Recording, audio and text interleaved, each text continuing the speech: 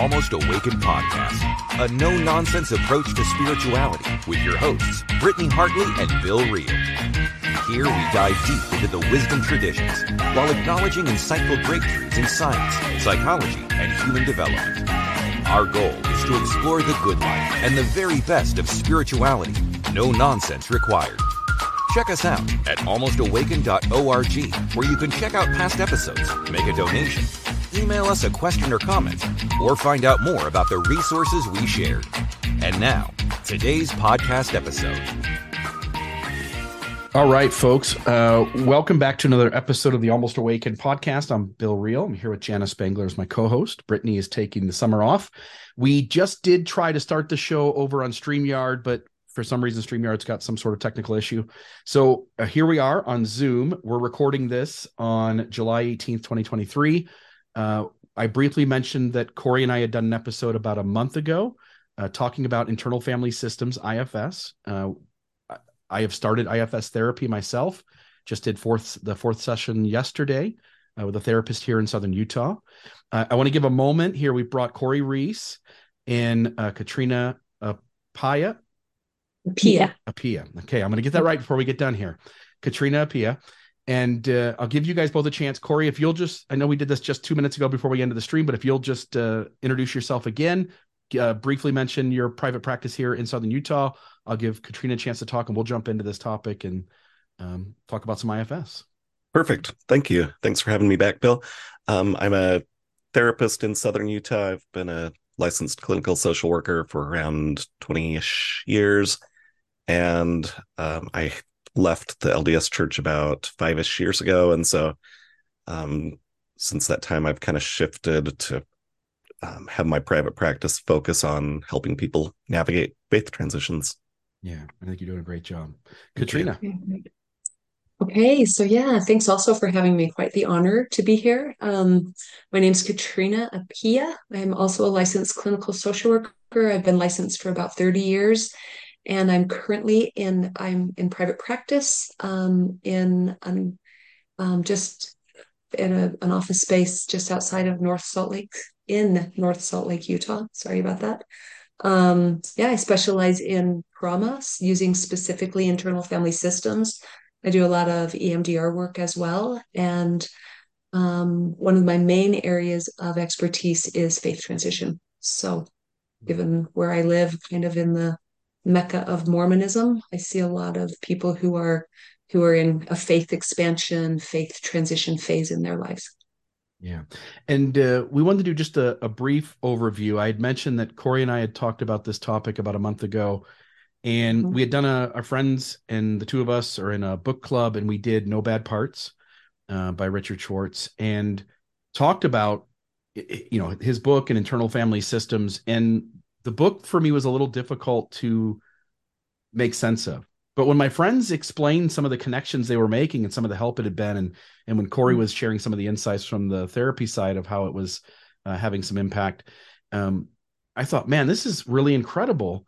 My wife personally had a really cool experience with IFS where she sat with one of her parts and is stroking the hair of that part and really meeting that exile kind of where it was and talking through some trauma that had happened. Even in the last week, having conversations with my wife, there are moments where we're not hearing each other. And one of us has asked the other if maybe the protector part could stand off to the side for a moment and let us talk just to each other, that grounded self. And that went really well. And so having these really cool conversations, this modality of therapy seems like something that I think the Almost Awakened audience would deeply benefit from. And so with that said, I'll just check in with Jana, with Katrina.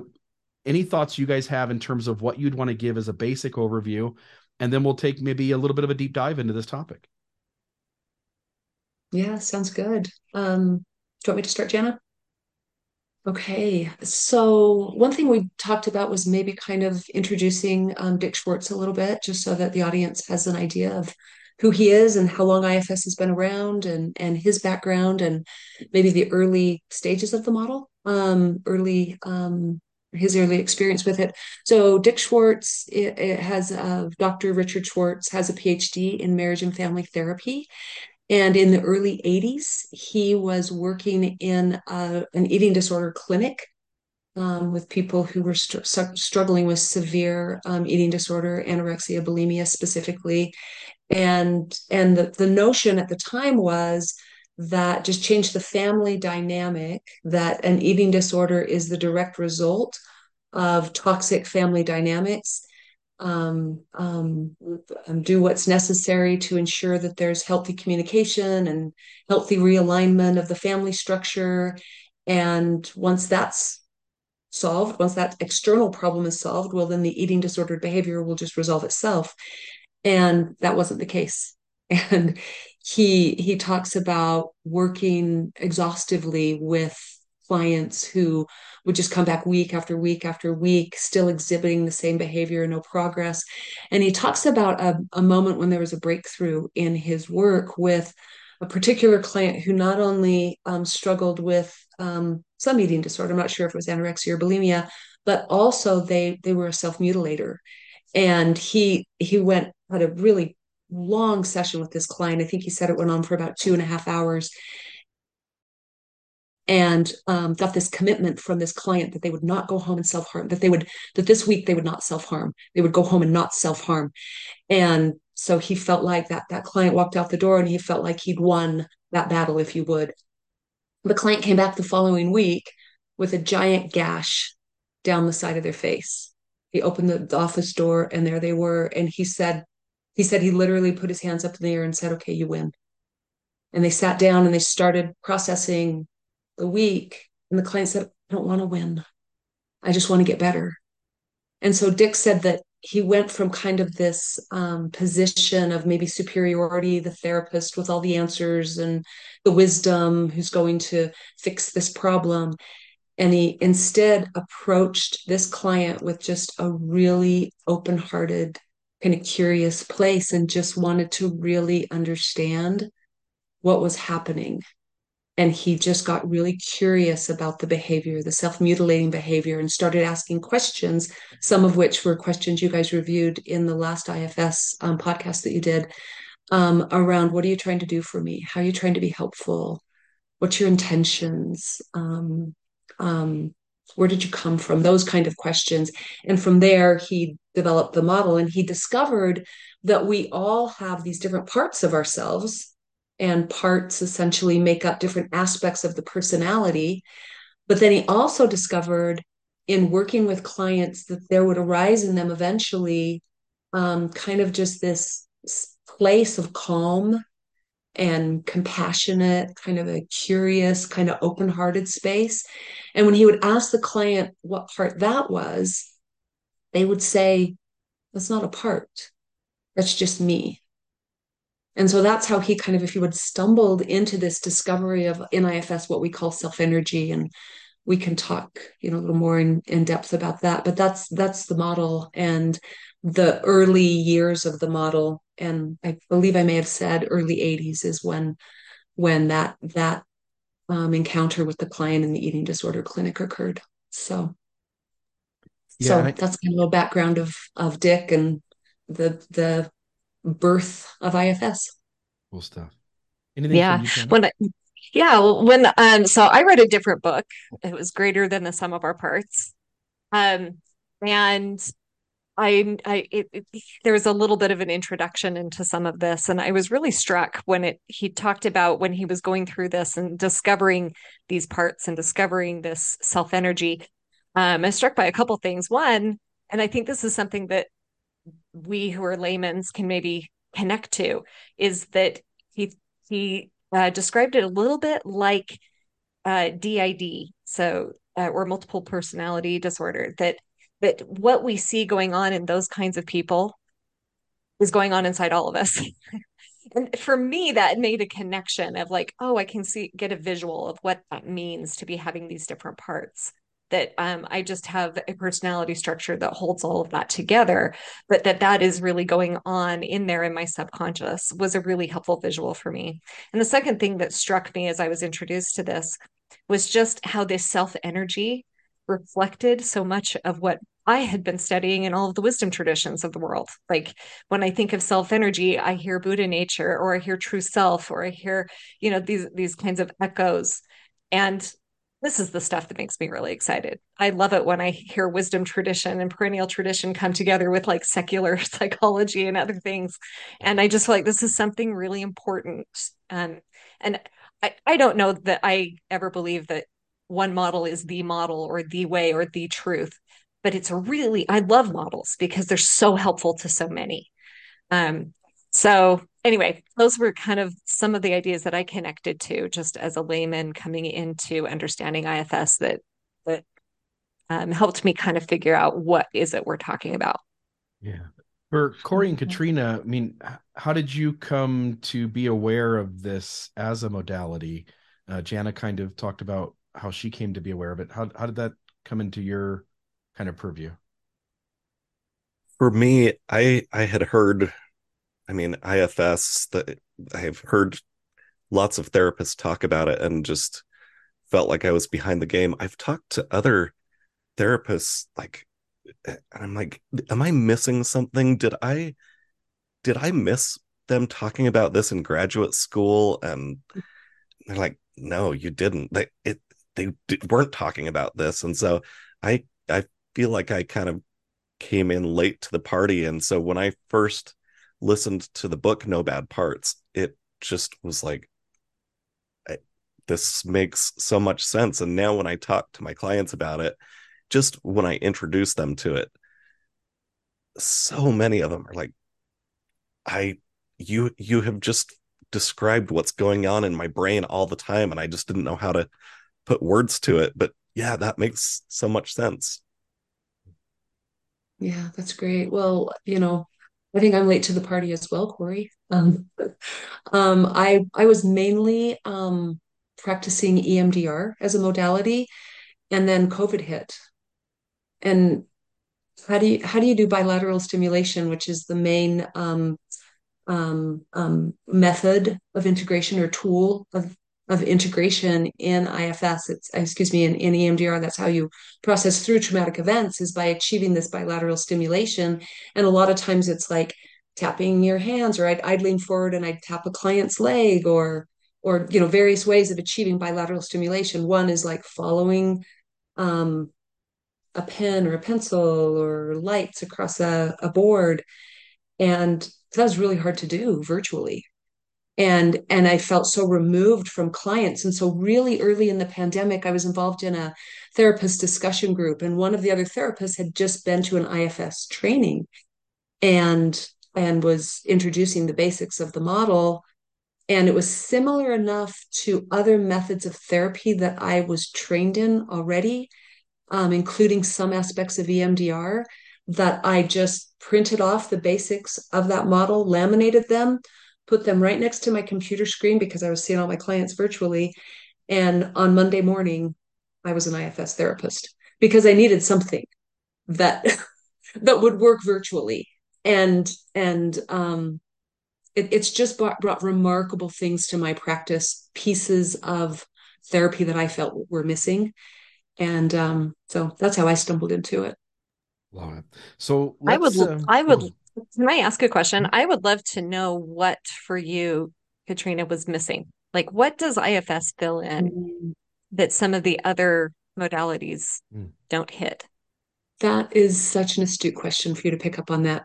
The main piece, so in IFS we have three basic parts. We have the self, we have protector parts, and we have exiled parts, which I like to refer to when I'm talking to clients as wounded parts. They're the parts that carry our woundedness.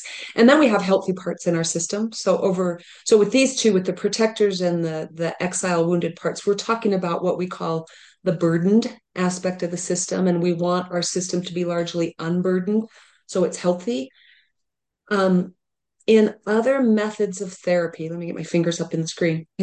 In other methods of therapy, you're going for what I have come to term the juggler.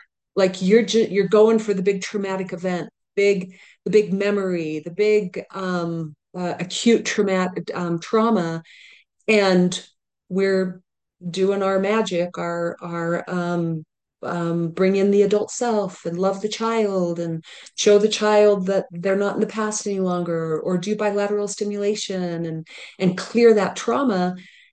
And then again and again and again, clients would come back and they would have experienced backlash, which is what Dick Schwartz experienced with the client who promised, okay, I'll go home and I won't self-harm. Backlash is a big old, the behavior, we not only returned to the behavior, but the behavior got worse. And so what IFS brings to the model is that those protectors, otherwise known as defense mechanisms, right? And we do not go in IFS, we do not go to an exile. We do not go to the deep place of woundedness until we have permission from the protective system. They have been at their job for years, sometimes decades. And if we swoop in as the therapist with this, with our wisdom and all of our training and our professionalism, and we swoop in and bypass those protectors without honoring them, without understanding them, without acknowledging them, without being respectful of them, and without getting their permission, the backlash effect is huge. And so, yeah, so that to me is the main thing that IFS brings to the table, that and self energy. The notion of, and maybe this is a time to dive into talking about self energy, but the notion of what self energy is, and Jen, I love that you've already spoken to that there are in the wisdom traditions like Buddha nature, Christ consciousness, those are just other names for what Dick Schwartz has come to term self energy. Maybe in Christian traditions, we might call the self, the soul, the spirit. But those two concepts are the main things that IFS brings to the table. Working with the protective system, getting permission from the protectors to go to the wounded parts, and self energy as the healing entity. So, another quick thing I love about IFS that I think other modalities miss is we're just so used to thinking about things like depression or anxiety or grief or whatever as bad things that we don't want to feel and we try to avoid and or fix or whatever. And internal family systems takes just such a completely different approach. And instead of trying to push those things away or fix them or get rid of them, the idea is let's befriend them. Let's get to know them. Let's work with them instead of against them. And it just is such a revolutionary way of looking at things, and it completely changes the outcome. Yeah. Can I say one thing, Corey? I'm so glad you said that, because you said what I just said in much more accessible terms for our audience, essentially for most members of our audience, because what you're talking about, depression, anxiety, even addiction, an eating disorder, anger, all of those things, those are what we call protectors. And when we work with them in this way where we work to understand them instead of trying to eliminate them and kind of shame them, essentially, when we work with them in the ways that you're describing, we get so much further in the work. So thank you. You said that. I think you said that in a really just way that made a lot of sense. I want to note here, we gave a bunch of names for the self energy. One that I heard used yesterday is the witness, which relates me to Buddhism, the observer, right? And again, you guys have done this way more than me, but sitting as the client in these sessions, when I've been able to get into that place where I am talking to those parts, I got kind of emotional as you guys were explaining. There's the grounded, healthy human being who is sitting back and is getting input from all of those voices. And when I connected to some of those parts, they had memories that the witness didn't have. They had attachment to things that the witness didn't have. And when I got into the headspace of really letting those parts identify themselves, why they're protecting, who the exile is, and why they did what they did to protect them. It made so many connections that I wasn't consciously aware of. And by the time the session was over, I realized that I was the wise mediator in a room full of people. And every one of them had their own motivations and reasons for doing things the way they did. Some of them were carrying traumas that I considered my trauma, but the protector, the exile got hurt and went off, and the protector comes in all the time to keep that exile from being wounded again. And they have a recollection that I don't have.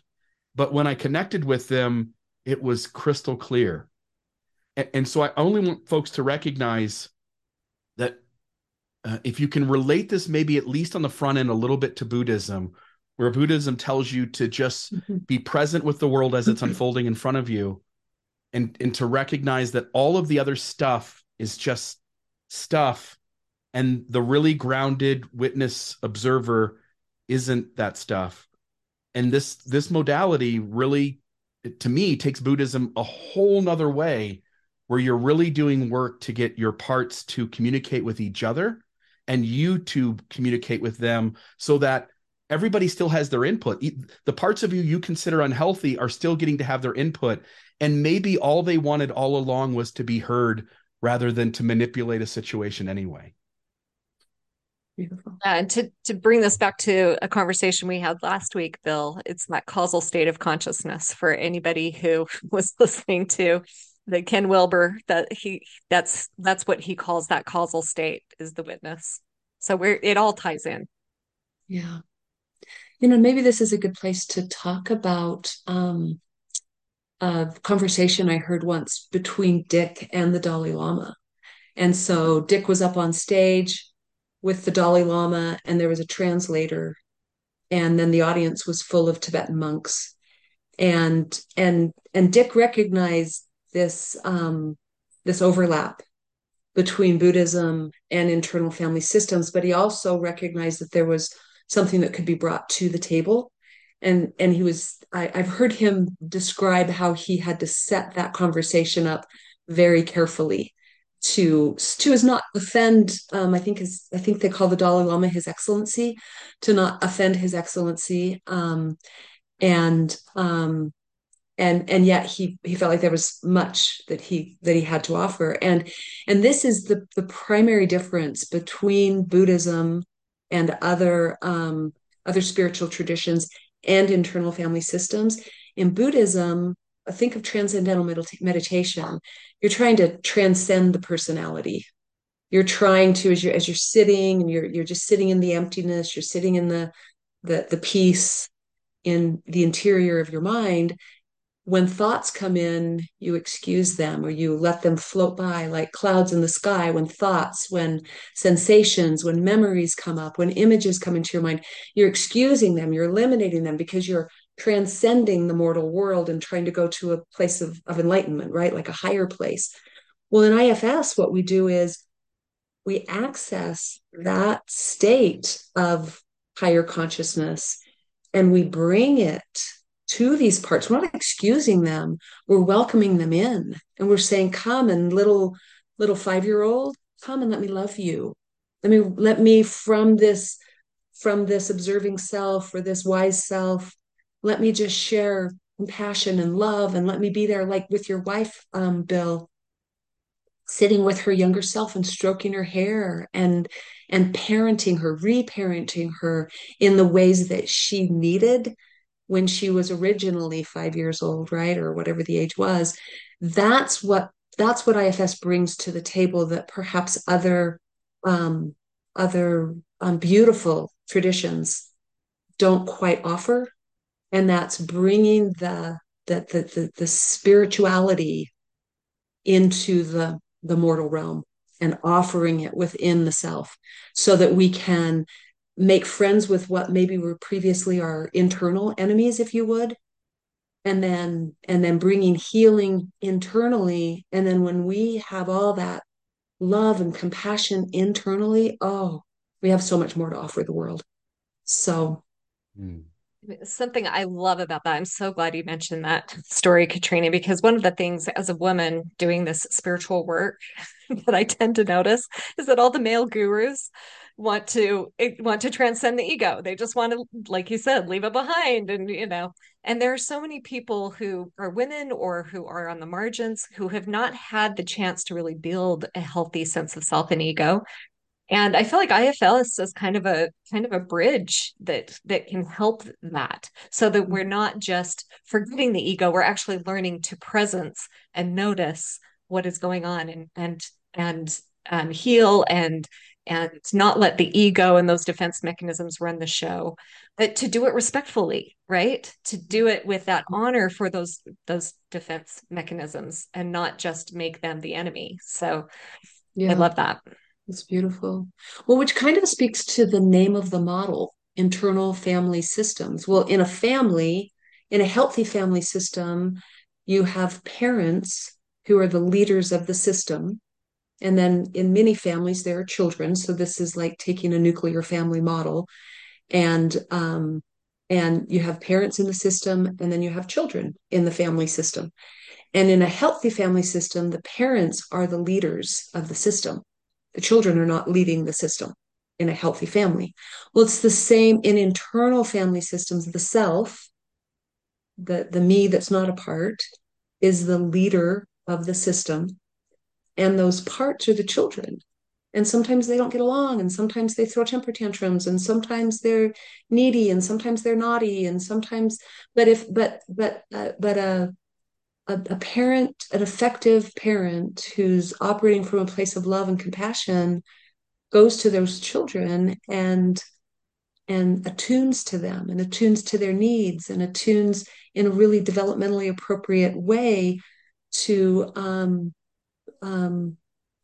to what's happening within them and attends to those needs, and then the child settles, right? And so that's what we're doing in the inner world, with the self serving as the leader of the system. So let's maybe take us into some of this other groundwork that we need to lay down, kind of getting in touch with one's self energy, sorry, versus IFS, key to self-love. Maybe kind of go through the list of things that you had mentioned, and let's begin to kind of set up sort of the basics of this modality so that we can then kind of talk about how this works and what's actually going on. Yeah, yeah. Okay. I can dive in. Do you have anything you want to add, Corey? You want me to go with? Okay. Yeah, go Okay. for it. Yeah, so the notion is think of self energy like the sun in the sky. It's always there. It's always present. It cannot be eliminated, it cannot be diminished. And think of hearts when they're burdened, not when they're healthy, but when they're burdened. In a very burdened system, the the parts become like clouds in the sky, and they block access to the energy of the sun.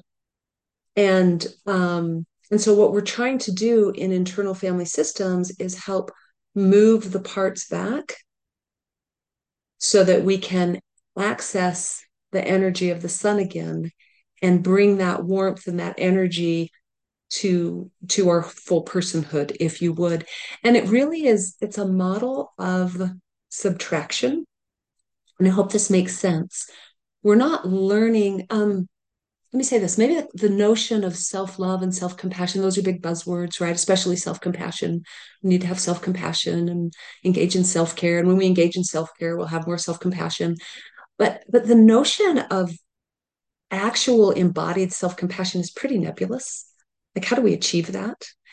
And in IFS, when we talk about a model of subtraction, what we mean is when we're trying to bring love to, let's say, a little 3-year-old that got, I don't know, gets yelled at and sent to her room again and again and again, and scolded for being too loud and too noisy and too boisterous and not sitting still, and she's sent to her room again. And when we're working in the interior world, we're trying to access that self-love and bring it to that 3-year-old, but a lot of time other parts get in the way. the parts that, like, maybe the inner critic that might shame the little girl, or or maybe a people pleasing part developed that is really afraid of of her being her authentic self, and so she's going to become a people pleaser and be really perfect, or a perfectionistic part that's going to be perfect and try and earn the love that the child didn't receive unconditionally. And so when we start working, these other parts will pop in. And and when I say it's a model of subtraction, what we're trying to do is we're trying to ask these protector parts if they'll step back, move back, so that we can access the sun's energy, the self energy, and bring it to whatever little wounded exile we're working with.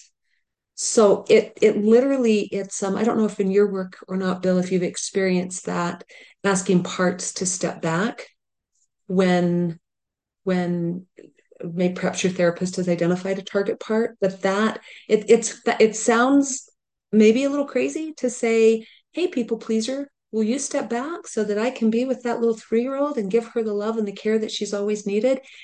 It might sound a little hooey booey, but it's okay. Good. All right, just reading the sign that popped up there. Yeah. But it works. It's crazy how real it is when you ask a protector part to step back, how it often, not always, but often will work. And you can take that love to that little child within. Yeah, I love the idea of asking permission. Like all of these parts are given respect, and no one's trying to sabotage. Like they again, independent from you, they need to sense that they're not being sabotaged because Mm-hmm. they have Mm-hmm. spent a lifetime Yeah. helping fragile parts of you not get hurt. Yeah. And they've done their job pretty dang good. And some of it shows up unhealthy, right? Because we sense that we're hurting others or hurting ourselves. But allowing them to have a say in how all of this goes, I think is such maybe the most brilliant part of this entire thing is to ask permission. And yes, in the sessions, the therapist I'm working with was constantly asking permission on the front end and asking me and him also giving gratitude to the parts on the back end. Mm-hmm. And in other words, I think the parts get to start feeling like we're all on the same team here.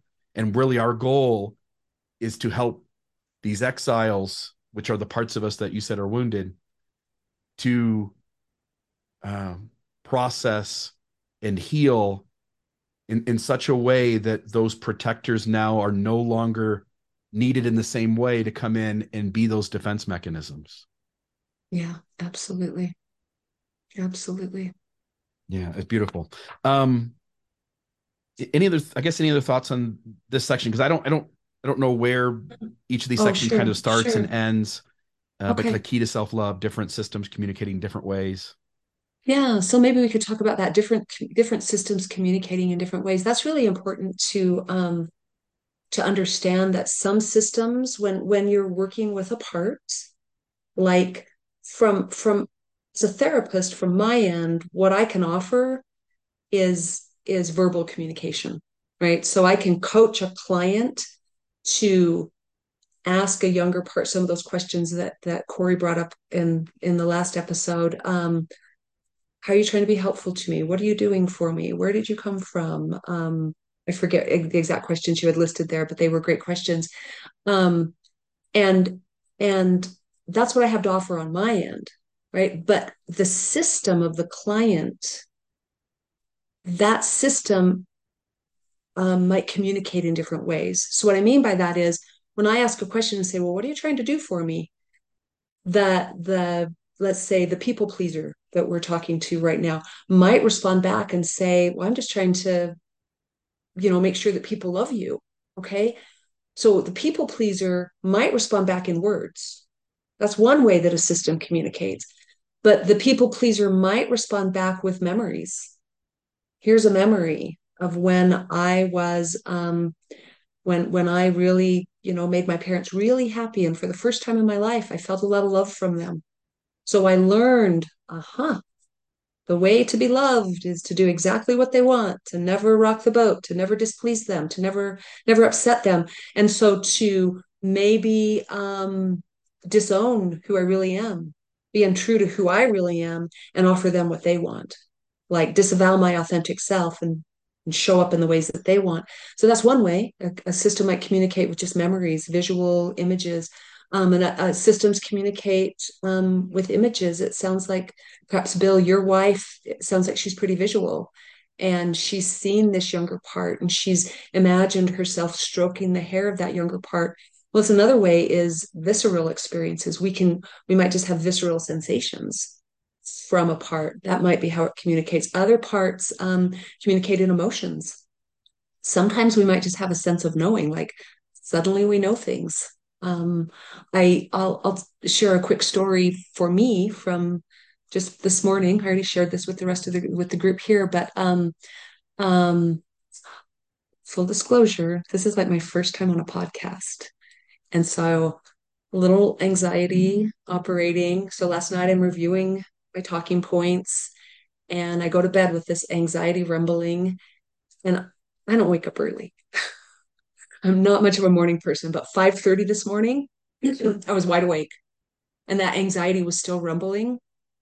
And so I took the time to come downstairs and really tune into it. And what was happening was as I closed my eyes, I got in touch with it. I felt this anxiety in my stomach, up into my chest. And I just started asking, what are you trying to tell me? And it said, I don't want you to screw up. And it meant today, it meant on this podcast, it meant like this discussion. I don't want you to screw up. And I said, oh, okay, well, thanks. I can appreciate that you don't want to screw up. I don't want to screw up either. So help me to understand you a little more. Help me to know more about you. So as I was asking these questions and getting to know this part that was really anxious and really afraid I was going to screw up today, I said, well, where did you come from? When did you come into my system like this? Don't screw up. Don't screw up. I'm going to send a lot of anxiety your way to remind you not to screw up. And I had all these memories kind of flash through. And I said, well, which of those is the most important for me to understand? And I went to kindergarten. I had this teacher named Mrs. Rigtrup. Mrs. Rigtrup was on maternity leave in kindergarten. This is the memory that was in my brain. Mrs. Frajum was the substitute teacher while Mrs. Rigtrup was on maternity leave. And for whatever reason, Mrs. Frajum did not seem to like me. One example, I was never the wake up fairy. Like that's how old I am. Kindergarten naps and snaps. That's what kindergarten was, and recess, right? And then maybe you did circle time and learned about the weather.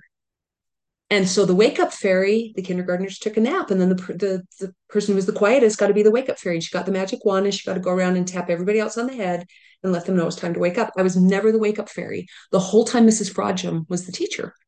Well, that wasn't the memory.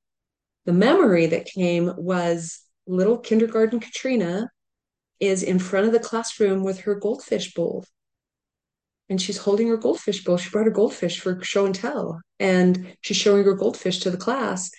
And Mrs. Frajum takes the opportunity to point out, see all those little brown things at the bottom of the goldfish bowl? That's fish poop. That shouldn't be there. And see the goldfish bowl? See how it's not clear? You can't see through it very well. That's moss. And that shouldn't be there either. This is a goldfish bowl that needs to be cleaned. And so, for whatever reason, this adult, whatever parts in her were operating, that adult didn't show up with love and compassion and support. She wasn't operating from a place of beautiful self energy. She took the opportunity to shame this little 5-year-old kindergartner and embarrass her in front of the whole class and point out that her goldfish bowl was dirty. And so, kindergarten Katrina learned I'm never going to stand up in public again and screw up and embarrass myself like that ever again. So every time I go, and this was a knowing that came to me this morning. Every time I give any kind of a public, teach a class, teach a lesson, give a talk, back in the Mormon days, bear my testimony, whoa, all this anxiety arises within me.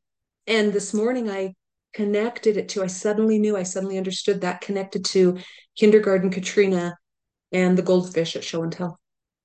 you know? So what I did for her this morning was I had her turn to me and see me. And I showed her not my adult self, which might have been helpful, and which for some people is a helpful thing to show them the adult self and my adult life. And this is how I live. And I've got you and I can take care of you. But even more important than that, I showed her my self energy. I let her just turn to me and take in my love, my light. And I just sent that to her and I told her, you know what? Today when I hop on this podcast, I'll do the talking. You don't have to. And even if I screw up, if I screw up, that screw up's going to be on me. It's not going to be on you. And even if I screw up, you're going to be okay. I'm still going to love you. I'm still going to be here for you. I'm still going to love me. You know, it's going to be okay. Like, and I had that conversation with her and she settled. Oh my gosh, she settled. And I think there's a little more work to do there because that was like a little 20-minute thing this morning. But that was a suddenly knowing event of me working with my parts. I love that. I want to jump in. Go ahead, Jenna. Can I just mention something here? Like I am just recognizing, Katrina, as you're saying this, I'm connecting actually with the kindergarten teacher. I'm noticing how much my parts show up to want to parent my children. Like my parts that are protectors. It's not even just about what's going on inside me. They show up to try to parent my children so that they also aren't hurt the way that little Jana was hurt. And man, I wish I would have had some of that awareness when my kids were little. You know, I'm having more awareness about my parenting these days. They're teenagers. It's a totally different ball game. But what a helpful awareness as we do our own work to even not just with our inner work, but how we're interfacing, right, with our relationships and our children and other places in our lives. And can I say that that might be like you operating as a parent from parts of yourself might be exactly what your children need, but it might not be exactly what they need. And I've done it too. I mean, I did some work with my IFS consultant, who's basically my IFS therapist, not so long ago around some aspect of my relationship with one of my daughters. And it was about a teenager in me who wanted to be the cool cheerleader, but never was, you know, wanted to be a part of the in crowd. And that teenager in me was so jealous of this amazing daughter of mine who's like everything I wanted to be. But I was operating from that place as a parent instead of operating from a place where I was there for my child. That's my job as a parent, to be there for my child. And when we operate from self energy, we're able to show up and offer our children what they need, not what we need. Right. That's exactly it, right? It's noticing that being more in the responsive parenting rather than that place of fear that's what my protectors are bringing. And I can see that now, and I can see how much I've done that over the years with my kids. Yeah. Yeah. I know in the book, and Corey helped me a bunch to just sort of set some of these labels aside, but in the book, Dick Schwartz gives us these labels of, you know, the exile, which when I think of that, I think of the most innocent version of ourselves when we were young, right? Like this perfect, innocent little human who thinks,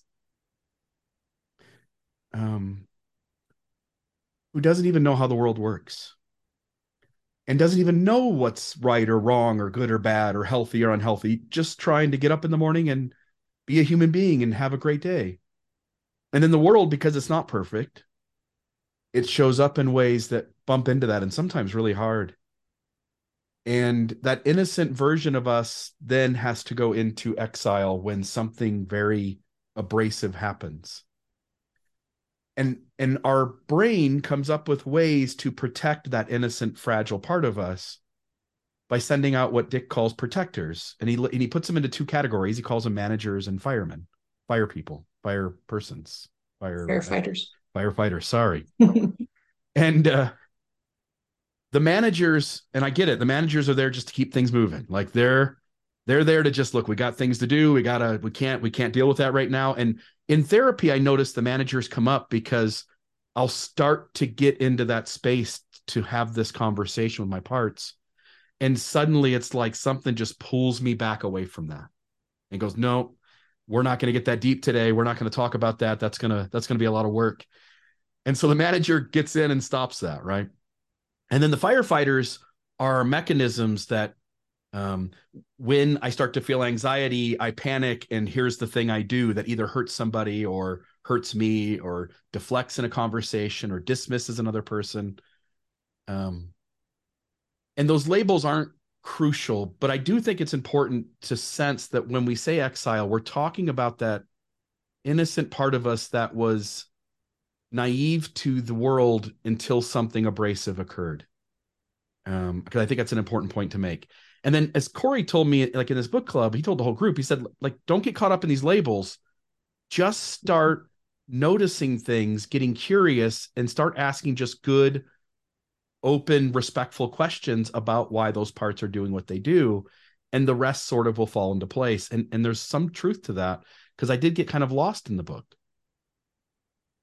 Yeah. Yeah. Even just saying something like recognizing your parts, that alone can kind of throw people. So I just think of it like, okay, let's make this really simple to start with. Like, okay, there's a party coming up on Friday night, and part of me is super excited to go hang out with friends. Like, that sounds awesome.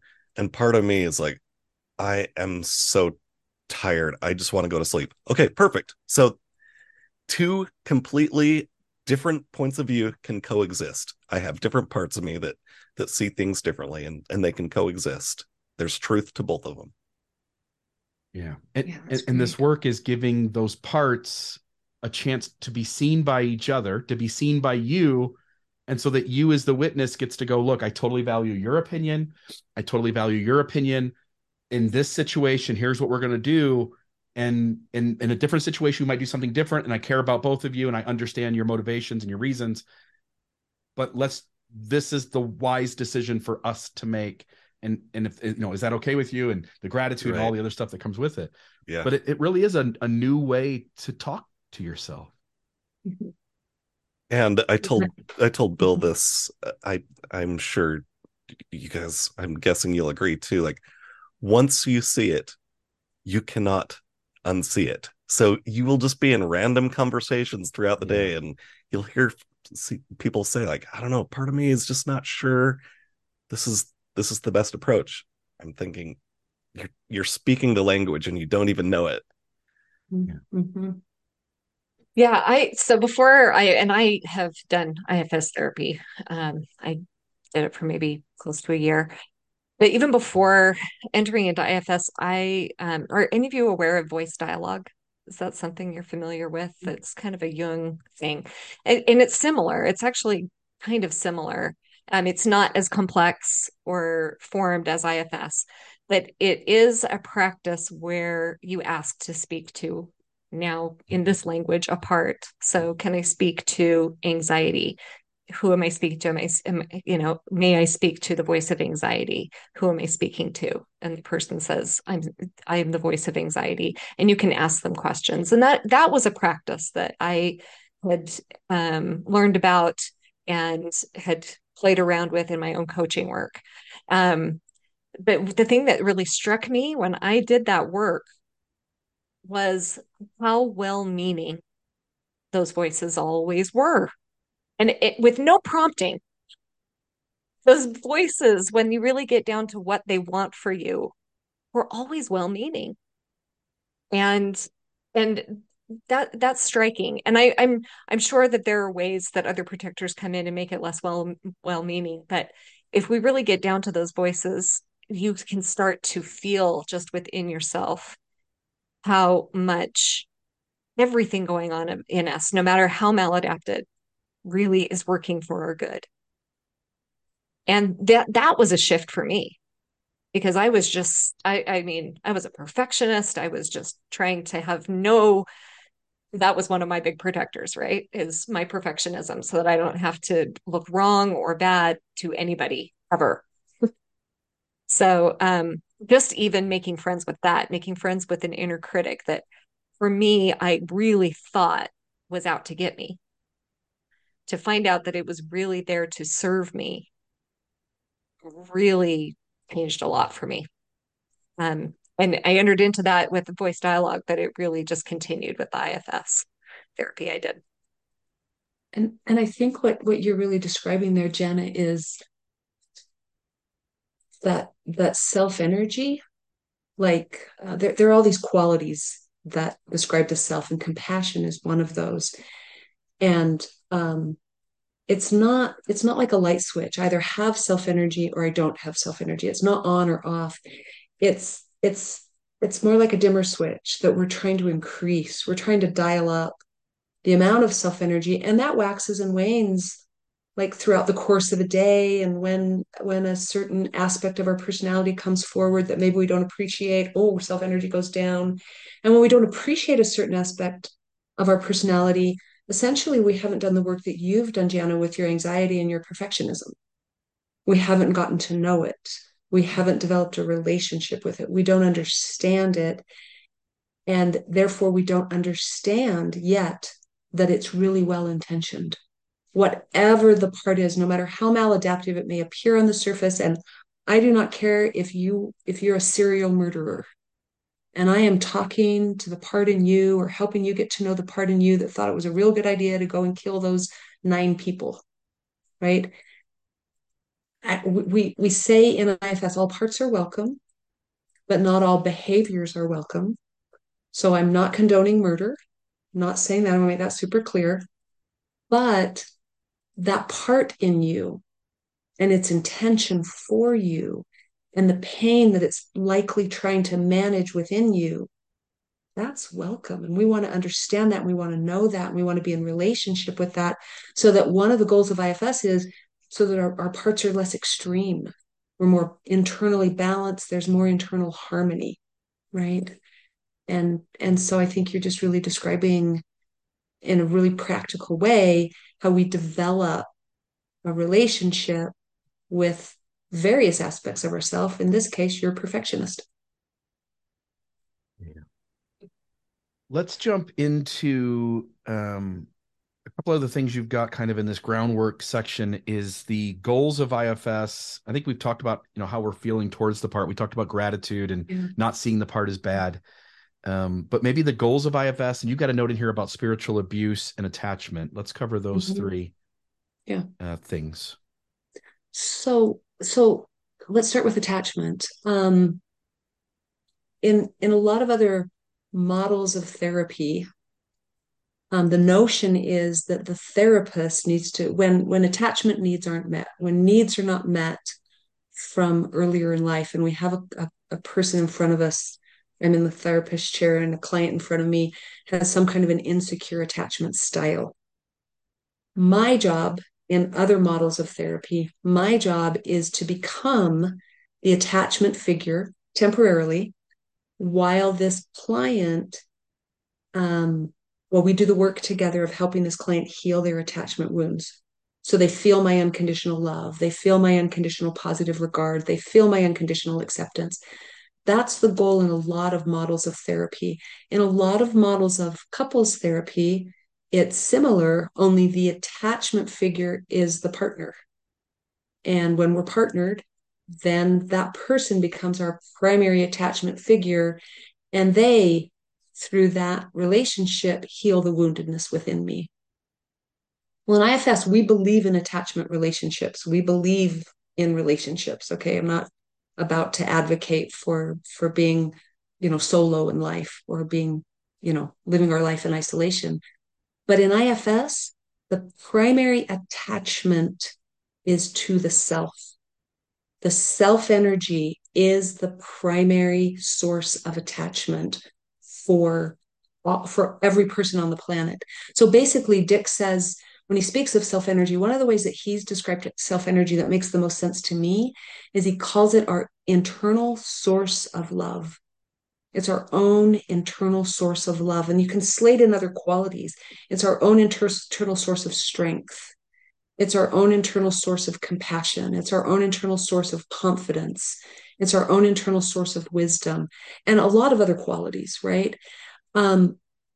And I want to help my parts. Like this morning, kindergarten Katrina, I had her turn away from Mrs. Frodgem and not try and get Mrs. Frodgem to be nice and approving of her and maybe apologize and, say she was sorry and do a redo and let me do show and tell with my fishbowl without shaming me, right?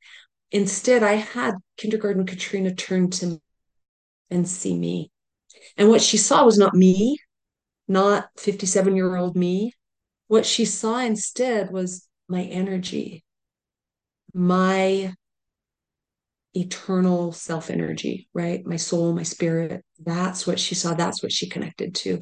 And that's the primary attachment. Other people in our lives, they are secondary attachment figures. And we all need secondary attachment figures. But here's the deal. There's one self for me to attach to. There are 7 billion options out there for other people to attach to.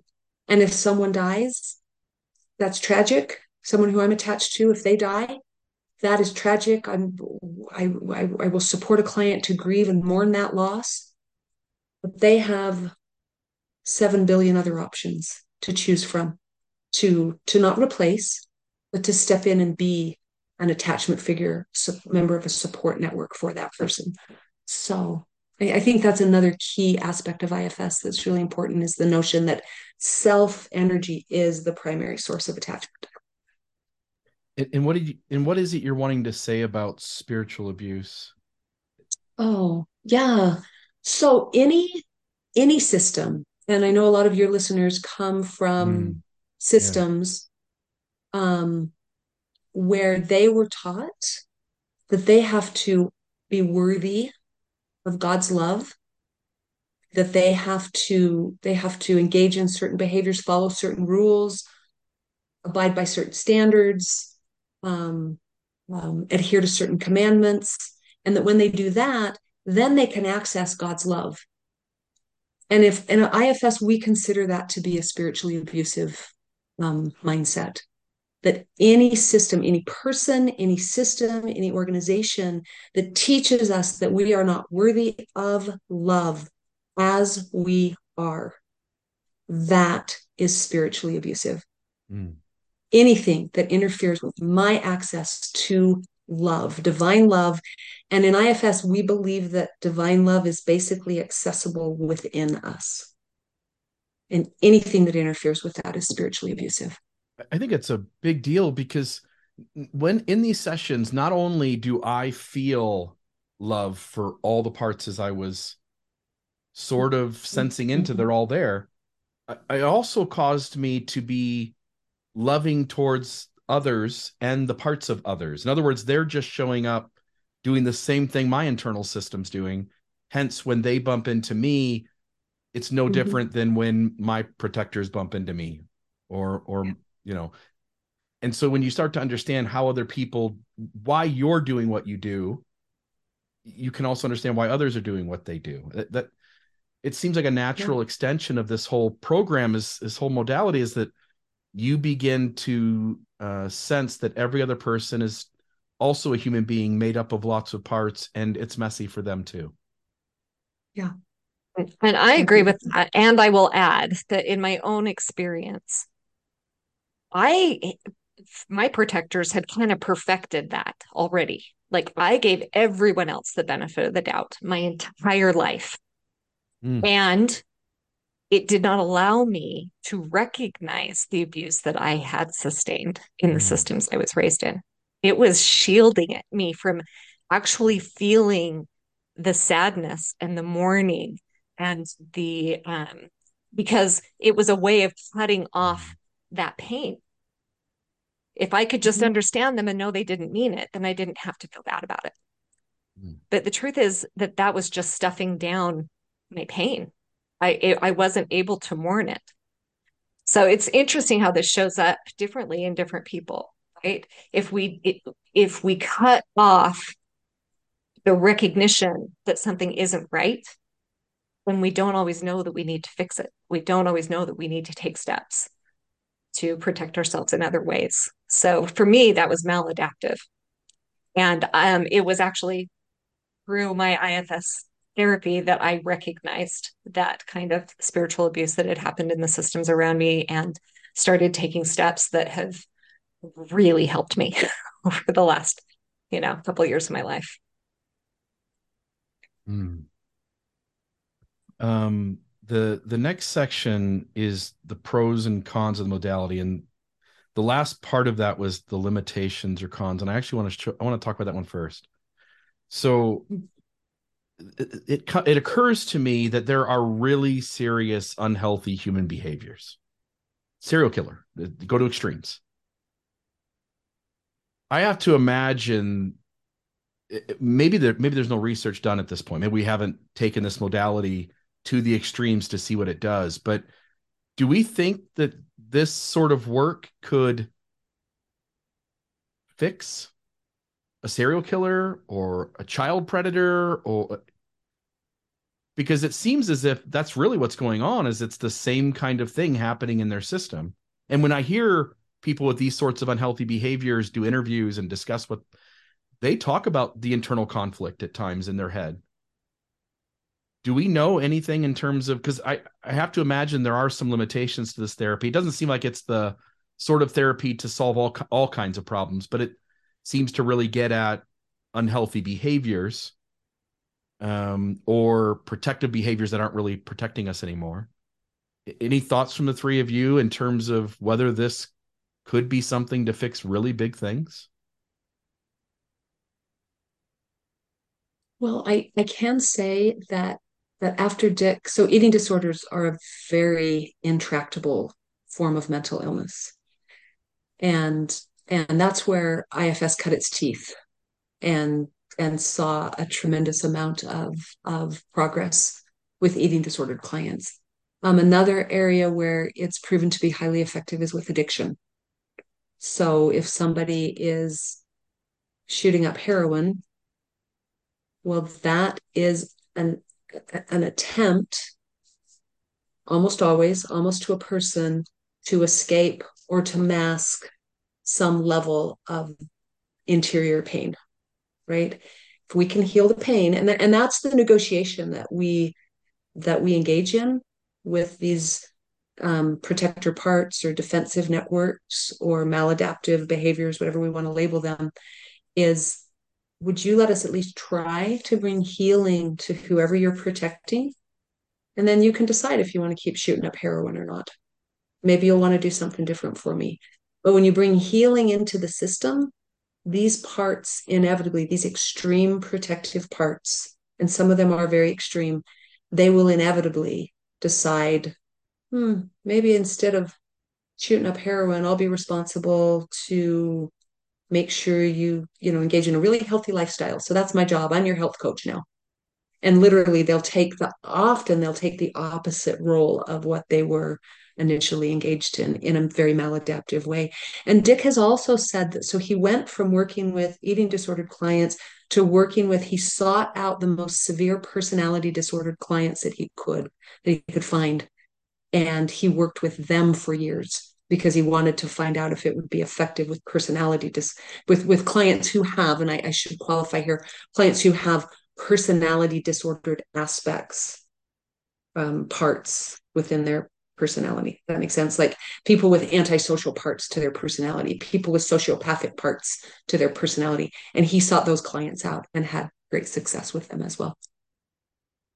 Yeah, it seems like there's a lot yet to be kind of studied out in this, but this modality might be able to tackle issues that have essentially been seen as not being able to be tackled. It'll be interesting to see all that unfold. Any other thoughts from Jana, Corey on that? And then I want to ask, what are the issues, or what we talked again about some of these unhealthy behaviors? What other issues are there that this therapy is good for? For me, I'll just say it seems like anything based in trauma that is affecting you in the modern moment, this seems like a great modality for.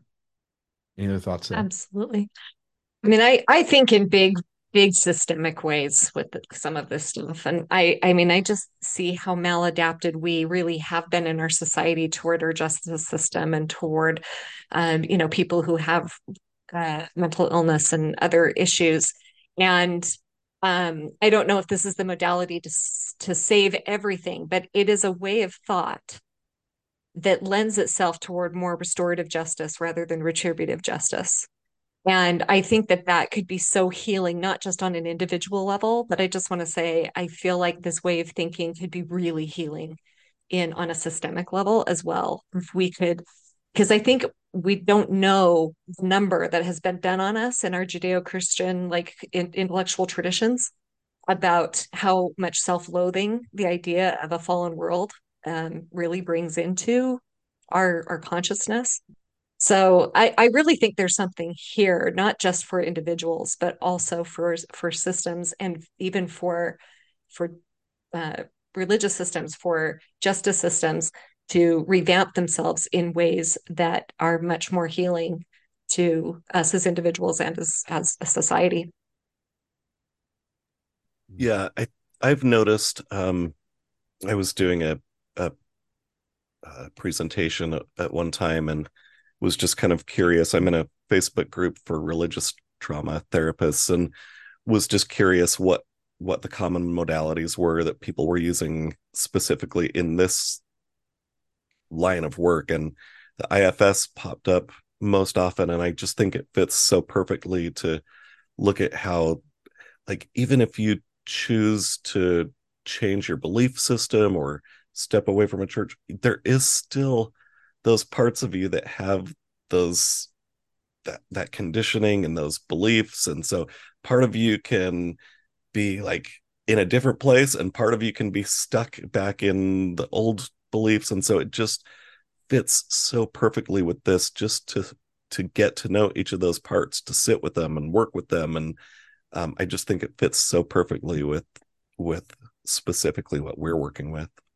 And I remember in the book, somebody said something like, how many parts are there? And I think as an outsider trying to get familiar with this modality, it seems as though you're waiting for the answer to be like, well, there's 12 parts and here's the 12 part, and the reality is the glimpse I had, I think there's potential to be infinite number of parts.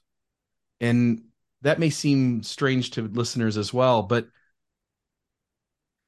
the parts of me that do similar behaviors might even be separate from each other based in a moment in time that they're not, it's not just this unified piece of me, that they all may have the same outward behavior, but it may go back to different moments. Because I noticed when I had a conversation with my parts that there were similar parts, and then when I got really specific, some of them were like, no, that's not me, I'm over here, I'll stay over here, you can talk to that guy. Any sense there? Like, I almost feel like you shouldn't even attempt to put a number on it of how many parts there are, because there's so many pieces and parts of us as a human being. I agree. I think you keep discovering things. The more work you do, the more you discover. Yeah, agreed. Agreed. And one thing that we know as well is parts have parts. Mm. So as you start to get to know a part, like think of fractals, right? Parts within parts within parts. And so it really is kind of it seems to be an infinite kind of process of self-discovery for those people who really dive into it. Yeah. The who can benefit, I think simply put, everyone could benefit. Is there any issues that this would not be the best therapy for? Is there anything specific you guys can think of where you're like, no, I wouldn't use IFS for that, I would use XYZ? When I saw that question in the outline, who can benefit, what came into my mind is who can't benefit. And what I would say is that perhaps it's not the standalone treatment for certain things. Like it's known to be very effective for medical conditions. IFS first became an evidence-based approach to therapy, based on some research done out of the Boston area with a group of Catholic women who all had rheumatoid arthritis. And coincidentally, they all had 10 to 12 children. And so the work that they did, I forget the number, I think they did like 6 IFS sessions, and then they looked at, before and after outcomes in terms of pain levels, etc. But to a person, the message that they were getting from, as they tuned into their arthritis, listen to it. What are you trying to tell me? What do you want me to know? What do you want me to know about yourself? Why are you here? How are you beneficial to me? All those kind of questions.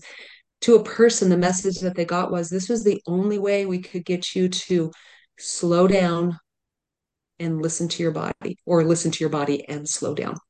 Right. And there's a gentleman whose name is Frank Anderson. He's a psychiatrist, and he's a kind of top level in the IFS leadership team. He's in partnership, or close partnership, and collaboration with Richard Schwartz.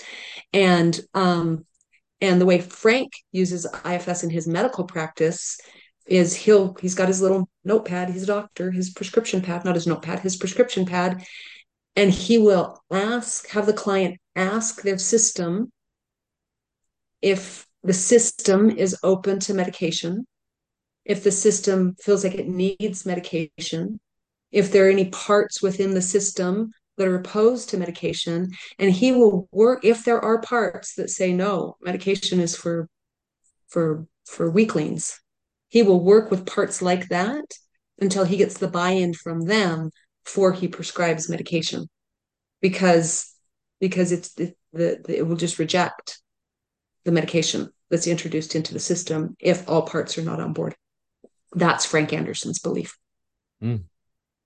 So Yeah, I've seen how, like, Bessel van der Kolk, his groundbreaking book of Body Keeps the Score, and how trauma really resides in us. These are neuroscientists and looking at the neurobiology of all of this. And one of the quotes that I loved from that book, it actually wasn't one of van der Kolk, he was quoting somebody else whose name escapes me, but talking about how a new sense of care for the self takes over when we can start to look at when we can start to do things from an inner place, coming up from that self energy, rather than a to-do list, right? And I'm one that has always struggled with my to-do list, and there is no lack of part in me who parts in me that will come after me for not doing my to-do list, right? And I've come from this place of just like hating myself through trying to get myself to do things that are good for me. And I noticed that I had a moment while I was doing IFS where I was actually on a meditation retreat, and I was just really sitting with my parts, and especially those protective parts that I had been working with. And I just heard them say to me, well, we love you. We're all in this together. You just need to actually start doing the things, and we wouldn't have to do protection. You know how to do it. We'll trust you the minute you show us you're trustworthy. And that just bowled me over. I had never even thought of it in those terms. But I have made more strides toward helping that perfectionist part of myself that hates the to-do lists. And the quote in the book talks about how that sense of self-love then generates an ability to do these things out of self-love. It's a circle that just keeps giving. And we do things out of that rather than rather than the shoulds, and how much healthier and more sustainable that is. And I'm just here to say that I have felt that there's something that really, really beautiful and sustaining that comes from this kind of work when we can really connect to that self energy. And you said, Bill, it seems to you that anything that's trauma related, this would be helpful for. Well, I'm a trauma therapist, and maybe I have a hammer, so everything's a nail. But to me, everything has its roots in trauma. All maladaptive behavior has its roots in trauma. I have a question. Behavior. Yeah, please. Yeah, sorry. For both of you, for Corey and Katrina, do you notice, as you try to wade into these waters of IFS, are there people who struggle to like connect with the modality? Are there people who, are there ways to work with that? Are there certain people that struggle with this? Mhm. I personally do see some that just have a hard time grasping the concept. And when that happens, I try to just dial it back and it can feel a little bit confusing if you get lost in the terminology. So I try to really dial it back but I think maybe there are some that it just doesn't quite click for. I would say the vast majority it either clicks for or it is just like all the lights got turned on and it's like the most profound eye-opening thing they have come across. I've had people who I'll be meeting with them for 6 or 7 months and they'll come back after reading or listening to the book No Bad Parts and like who who exactly are you? You are not the same person who was here a week ago. It completely transforms them, the way they see the world, the way they interact with other people. It's just I feel like it's a gift to be able to see that transformation, like to be a witness to that. It's incredible. Yeah. Yeah. And I would say, like, completely agreeing with what you're saying, Corey, and adding on to that, that what we're talking about here is what's called insight. Insight is close your eyes, go inside, listen to your parts, and they communicate through the client to the client, and then the client will tell the therapist anything that they want to know. Like, that's insight, that's the interior work. There's another approach that's called direct access. And with direct access, that's exactly for the kind of client you're describing, Jana, the client that thinks this is weird. What are you talking about? What do you mean? Listen inside. I don't feel anything. I don't sense anything. I have some clients who are like kind of walking heads, just dead from the body down, dead from the neck down, no feeling, no sensation. And those kind of clients don't have a lot of self-awareness, or a lot of somatic awareness, a lot of connection to the body or to emotion. And so with them, it's a longer, slower process, and it's a gentle tapping in, touching in, listening in, and then coming out. And in IFS, we believe that anytime we're talking about parts, anytime anytime I, as a therapist, have the frame of reference that that I'm working with parts, and that's a part of you that's talking right now. Like, that's your angry part that's talking right now. That's your blaming part that's talking right now. And anytime I just keep that in my awareness, that I'm talking to a part of the person, not to the person, I'm doing IFS work. And as I'm bringing that awareness to them and helping them to slow down. And so just, where do you feel like a way to kind of touch a toe in is, so we're talking to this side of you that's so angry about the way you were mistreated at, school last week or at work last week.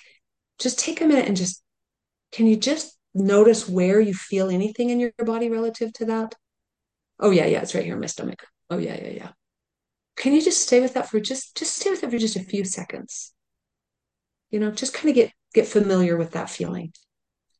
And that's kind of a way of touching a toe in and then coming out and doing what looks like on the surface more traditional talk therapy, but we're thinking parts the whole time. So I know that Corey needs to step away just a couple minutes before 3. So why don't we jump into doing a quick sort of demo session, and let's try to go for maybe about 15 minutes.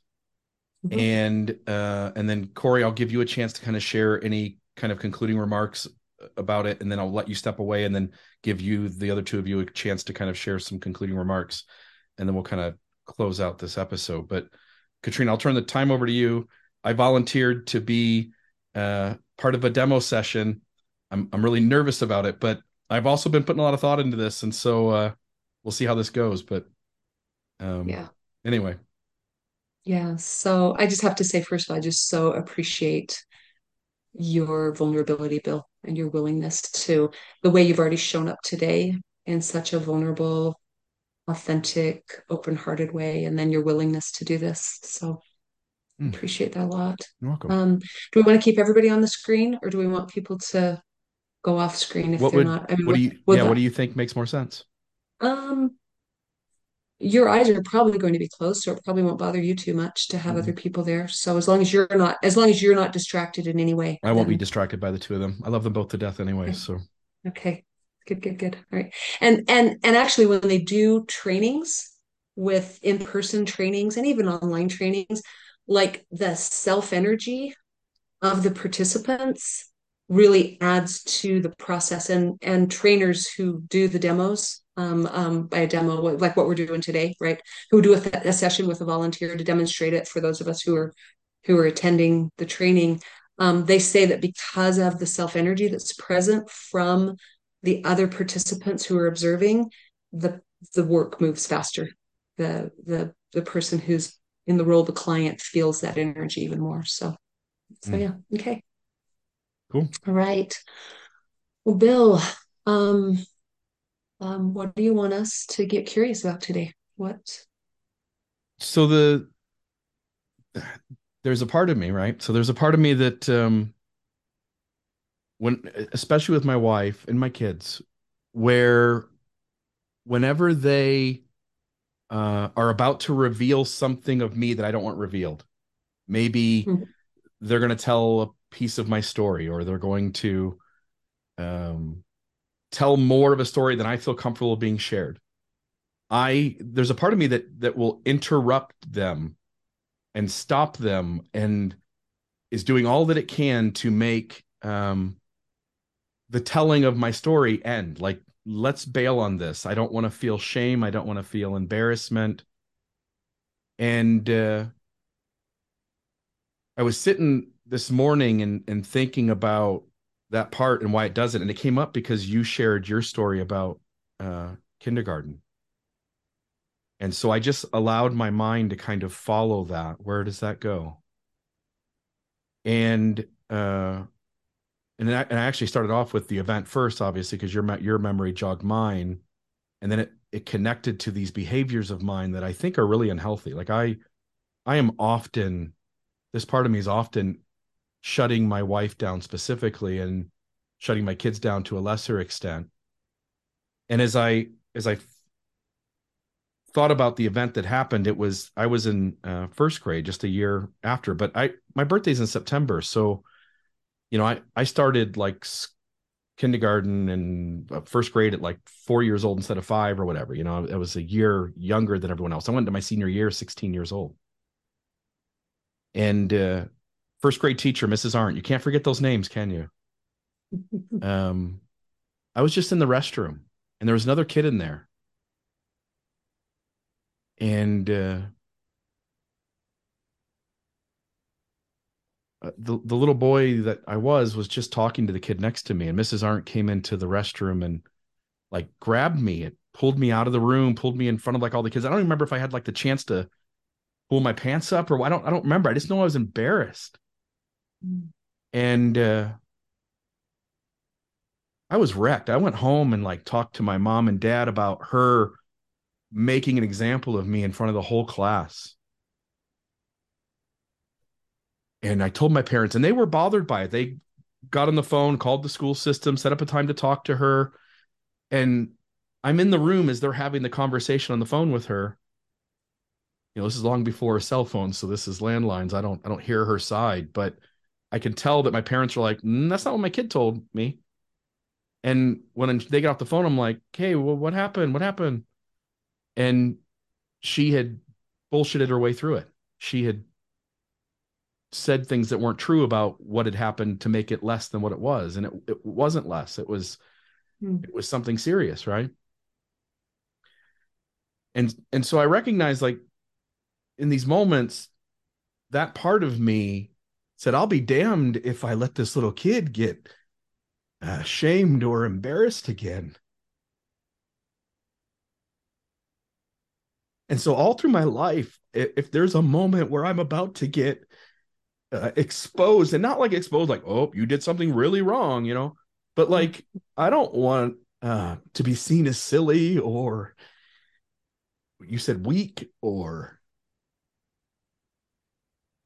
so there's a part of me that protects that Yeah. doesn't want to deal with, doesn't want to let Yeah. anybody poke at that little kid.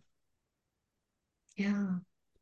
And you referred to that part as the interrupter.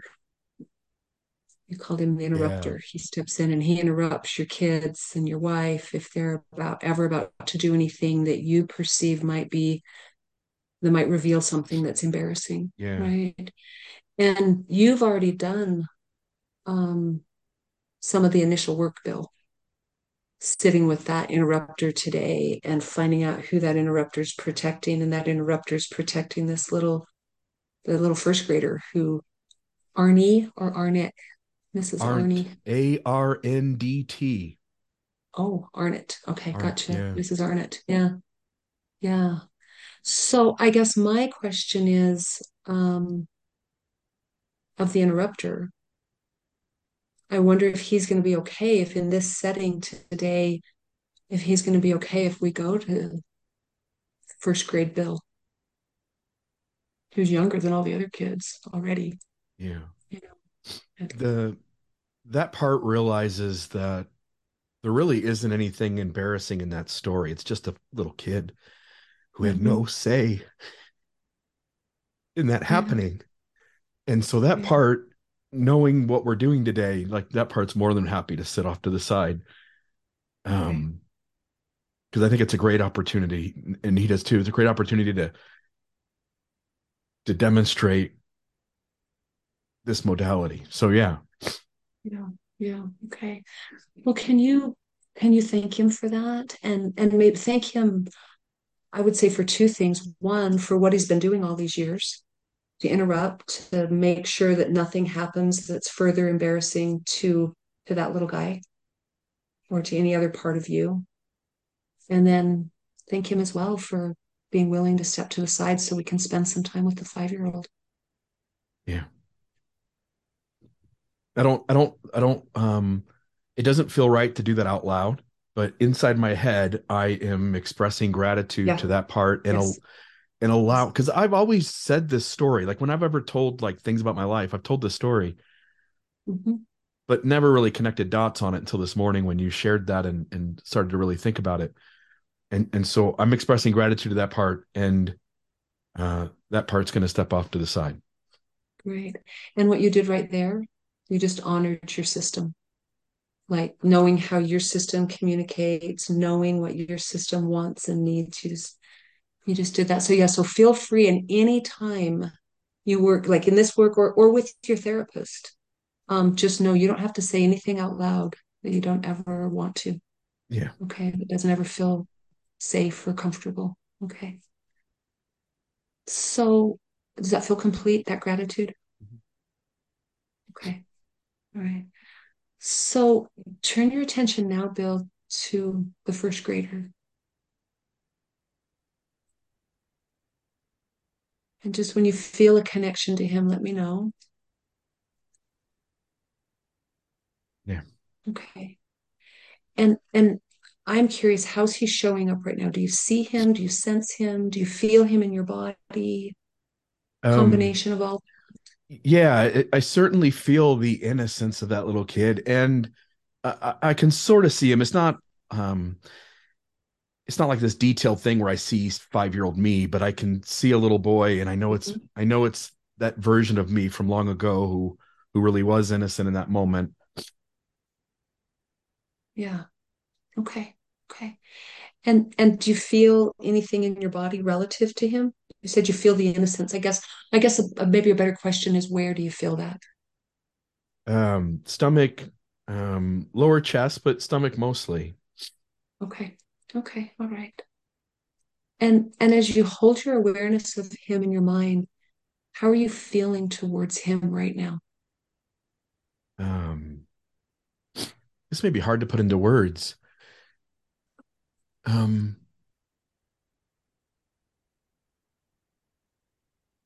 the words I want to say are sorry for what he had to go through, but that's not the right language. Mhm. It is sitting with an awareness that I'm communicating to him that he didn't deserve that, and that no little kid deserves to have these kinds of things happen. And it seems like it's really a small thing in the scale of things, but to that kid, it wasn't a small thing. And so I'm just trying to communicate sort of understanding to him, like, I get it, like that shouldn't have happened. That wasn't right. It wasn't okay.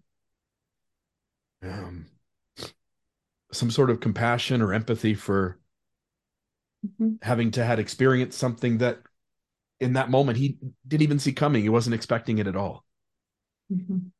Yeah. And did you share all that with him? He didn't deserve it, all that compassion, all the other things you said. How's he responding to that?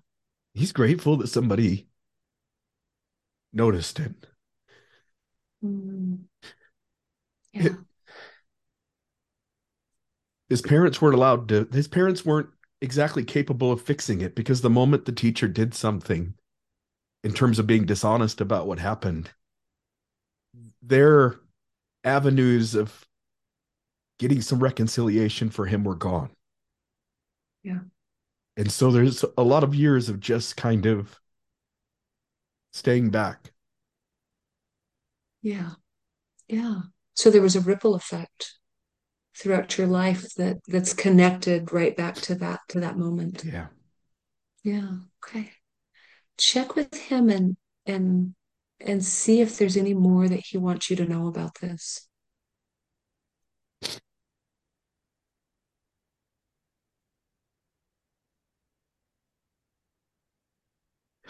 Hey, see, again, language sometimes is tough. There's a degree of sharing, like he's always wanted to. There is a little kid in me, and he's sharing, like, I've always wanted to sort of express myself and be silly and be innocent.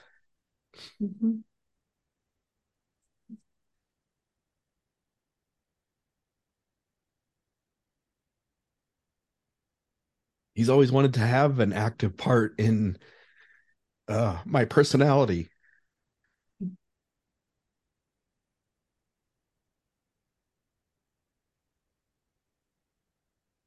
Yeah. But doesn't feel like he's been able to do that because of that moment. Yeah. Yeah. Let's see if he feels like he's been able to like has he been able to express everything to you about that event or anything, anything else related to that event that he wants you to know. We really want to give him an opportunity to really be understood. Yeah.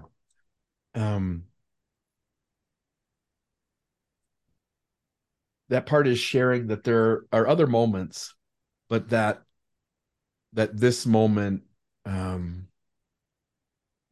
this moment stands as a solid representation of what happened, and it doesn't, at least for this exercise, it doesn't need to go into all of that, right?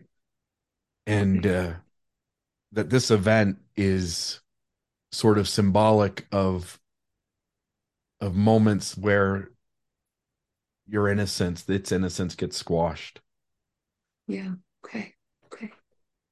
Yeah.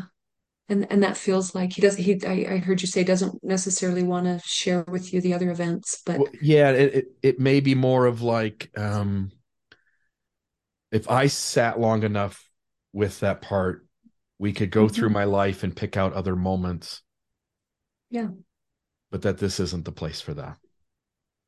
Would he like you to do that? Maybe set an intention to do that with him in the Yeah. future. Yeah. Oh, yeah. Okay. Yeah. Okay. So go ahead and let him know that if you haven't already. That you'll come back. Yeah, that we'll spend time on that. Okay. And maybe even tell him if he wants my support with that, I am more than happy to make myself available to to kind of offer him fully what he needs just because we are constrained by time today. Yeah. Does he understand that? Can you kind of Yeah, he explain what's wants, happening yeah. here? Yeah, he wants to be seen, and he know he knows that request will be taken seriously. Okay. Okay. All right. Sounds good. Yeah. Yeah. Well, let him know that there's more that we can do to support him, but we made a commitment to honor some time frames of people today. So is he all right if we were to kind of conclude in the next minute or two? Yeah. Okay. Before we do, I want you to ask him, um, I want you to bring him into your life today.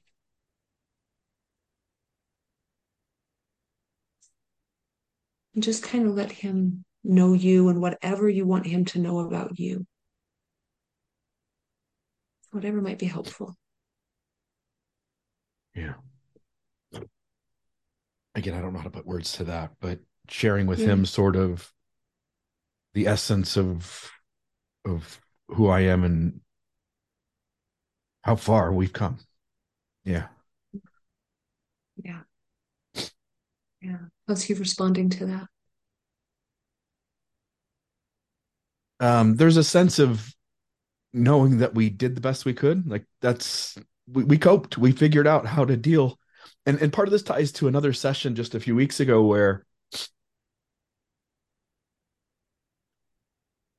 um, connected to this part is I felt things as a kid maybe more significantly than other people felt things. And I don't have some major trauma in my life, but the things that did happen were felt by me as being big. Yeah. And hence, there's a lot of times I'm very sentimental, but also if you were to live with me, you'd know that I often hide behind a wall and I am not emotionally available in lots of places in my life. Mm-hmm. And so connecting with that experience from a few weeks ago and this one today, there is a sense of how all of this kind of connects together and that there's work to do in terms of the parts of me that keep emotion completely out and parts Mm-hmm. of me that are trying to signal that maybe it's safe to start to feel more and not Mm-hmm. just in the moments where it feels safe. Yeah. Yeah. Yeah. Yeah. Makes sense. Makes sense. So that part that keeps emotion completely out, At times, maybe yeah. that's somebody, yeah, maybe that's somebody that might want to, we might want to keep in mind after we've completed work with this little guy to maybe Mm. show him the transformation in him, if that makes sense. Yeah. Maybe to note with your therapist, or again, I'm happy to be available. So check with that little guy, the first grader, knowing that you're going to come back. You've set an intention. Is he okay if we transition Yeah, back today, back right totally. now? Mm-hmm. Okay. Okay. Thank you. Thanks. Yeah, that's beautiful. Um, Yeah. Again, I'm just noticing it's 3 o'clock. I want to get Corey not Yeah. out of his. Do you have any Yeah. words in maybe a minute or less so I can get you on your way? What are your thoughts about today's conversation? Or That was beautiful to watch and just such a great representation of what is possible with this stuff and just introducing the concept from the onset almost sounds a little crazy, like I'm going to be having a dialogue with different parts of me, almost like they're separate people inside of me. What? But this is what it looks like, and there is just so much healing potential by doing this work. So I just loved watching that happen. So thank you. thank you, Corey. I'll let you get to your appointment because you're already a minute late. So I'll let you sneak off. Then I want to give Jana and Katrina a chance to kind of talk about what any of the last thoughts, and then we'll kind of close out. So thank you, Perfect. Corey. Thanks so much, guys. Have an excellent day. Thanks, Corey. You too. Bye-bye. Bye. Bye. Any thoughts from you guys on the conversation today, or anything else you'd want to impart to the viewers or the audience as we kind of wrap up? Um, well, for me, I just want to thank you, Bill, for your vulnerability, and Katrina, for both of you going through that. There's nothing quite like, there's one thing to talk around a subject, there's one thing to kind of explain what it is, and it's another thing to witness it. And I just think that was a really beautiful example of what we're talking about. And I'm just really hopeful that people can get a really good sense from this conversation today of what it is we're talking about and what the possibilities are with IFS. So I don't have really anything to add other than just gratitude for the conversation, and for the way both of you showed up. Mm. It was really beautiful. Thank you. Yeah. Yeah, likewise, Bill. Thank you. I mean, for just like that part that keeps emotion completely out, Mm. right? Like clearly that part in you is starting to trust you because he doesn't keep emotion completely out. He lets you Mm-mm. access emotion and be really vulnerable in public places. This is a public space. There's four of us on this screen, but we all know that there's more than that watching Yeah. in. So it's beautiful.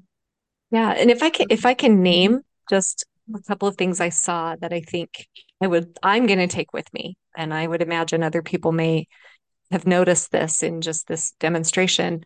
First of all, on Bill, on your part, um, I mean, there's just a real authenticity of like, this is what's going on. This is where it's working. This is where it's not. This is where I can put words to it. This is where it's not. That was really instructive. And Katrina, on your part, I was just struck by the compassionate way that you cared for those parts. And I think that's really instructive of just how, if people here just start thinking about this with themselves, it's so instructive to have somebody who can hold such beautiful compassion and care Mhm. as we witness those parts. So that was really instructive to me as well. As we do this, it's not another way to start carrying into things and what we should have done, or it's this real care and understanding for how we've all managed and shown up. So Yeah. Yeah, that's really beautiful. helpful. Thank you. Um, what I would say is maybe a couple of things. One, we were talking kind of, maybe we didn't really get into the pros of the model, but to me, one of the real pros of this model of therapy is that the goal is to be able to do your own daily practice of parts work. And that's my goal. I don't hit that goal every day, but I do a regular practice of IFS work, and just so grateful um, that we can do this work in a solo fashion. And that's, Bill, what the intention that you set with this part. You're going to follow up with the first grader. You're going to follow up with him. Well, that's your own like practice of Mm. IFS work. And to me, this is the most spiritual practice I've ever discovered.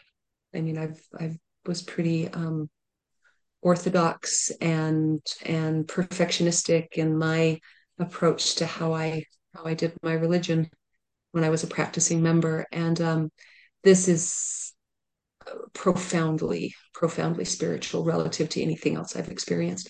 And so I wanted to say that. And then the other piece, the daily practice, and the self energy. When you do your daily practice, the one question you want to be asking yourself, and maybe keep this in mind, Bill, is how do I feel towards the 5-year-old as you're providing the love, the nurture, the compassion, the interaction.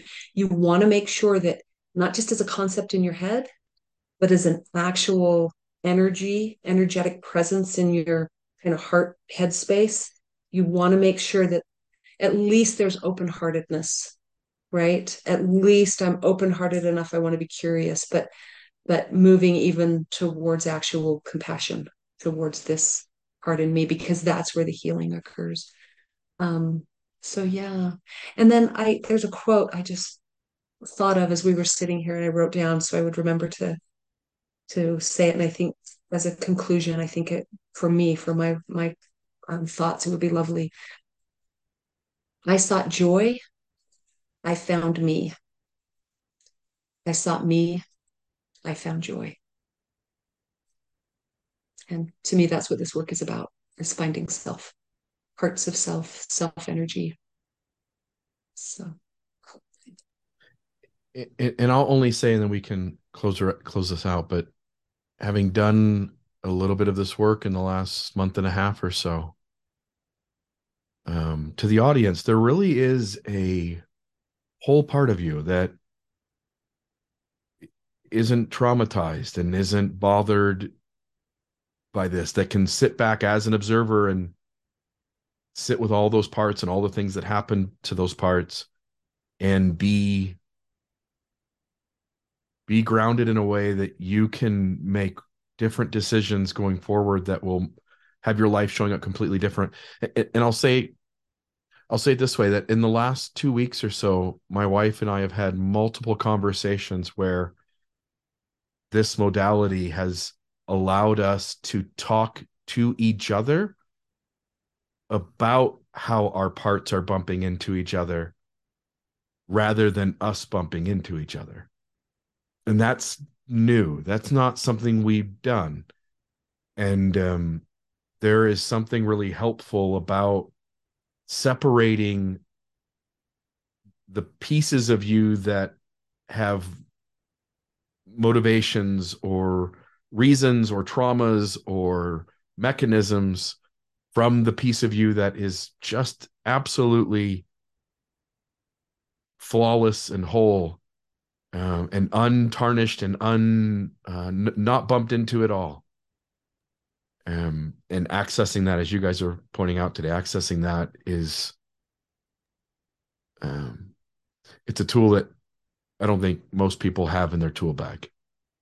Yeah, that's a game changer. As someone, I do a lot of couples work in my coaching work, and that is a game changer because those protectors show up so quickly to defend.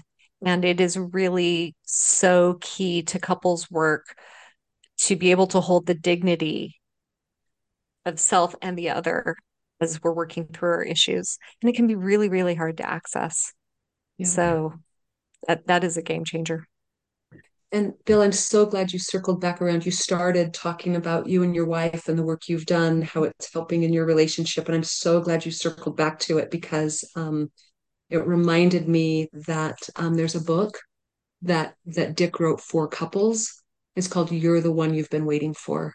And it's all about how to in a partnership, in a marriage, in a relationship, how we trigger each other. He calls them our basement children in that book. And he calls our partners our mentors. They mentor us through tormenting us by showing us the parts of ourself that still need to be unburdened and that still need to be healed. And it's a beautiful book. It steps you how to, it does a great job of stepping you through how to work with a partner to do IFS work. So it's called You're the One You've Been Waiting For. I'll add that to the show notes so that folks can find that as well. Again, where can folks find you, Katrina? I'll just say for Corey, since he's left, he's here in Southern Utah. He generally does like faith crisis help for folks, people who are in mixed faith marriage or stepping away from a high demand fundamentalist religion and having religious trauma. And he's working with that, but he is implementing IFS into that therapy. And then folks, how can they find you and your work? Yeah, so I'm located in North Salt Lake, but I have a virtual practice. I see probably 60% of my clients online, and then the other portion I see in person. I can just be located Psychology Today, Katrina Appiah, Appiah. I specialize in IFS, and my caseload is largely made up of clients who are in faith transition. I also do a lot of general trauma kind of stuff, childhood abuse, developmental trauma, which is like that chronic low grade trauma throughout a childhood. I do a lot of work with abuse, attachment, injury, attachment, woundedness, a lot of sexual abuse. kinds of things. So kind of like I say, to me, trauma is a great big umbrella, and everything falls under the trauma umbrella. But probably one of my biggest passions is faith transition work. Love it. Love it. Well, at least in the area, the two biggest areas where folks are exiting, the Latter-day Saint Church and dealing with religious trauma, and there's folks like you out there to handle this. So I appreciate that. I'll leave those links for where people can find you in the show notes as well. And any last words from you, Jana? Otherwise, we'll call it a day. Awesome. I think that's it. Okay, folks, thank you. Check out almostawakened.org. You can see all the past episodes there. Please leave your comments in the video so that we can kind of see what you thought about the episode. And check out the show notes where you can find resources to either find an IFS therapist like Katrina or to find more information on IFS generally. So thanks, everybody. Yeah. And you can go to the IFS Institute. If you're looking for an IFS therapist, you can go to the IFS Institute. So that's a way to find the therapist directory as well. Sweet. Thanks, everyone, and have a great day. This has been another Almost Awakened episode. Check us out at almostawakened.org, where you can check out past episodes, make a donation to keep this podcast running, email us a question or comment, or find out more about the resources shared in today's episode. For coaching opportunities or extra support, visit NoNonsenseSpirituality.com to meet with Certified Spiritual Director Brittany Hartley.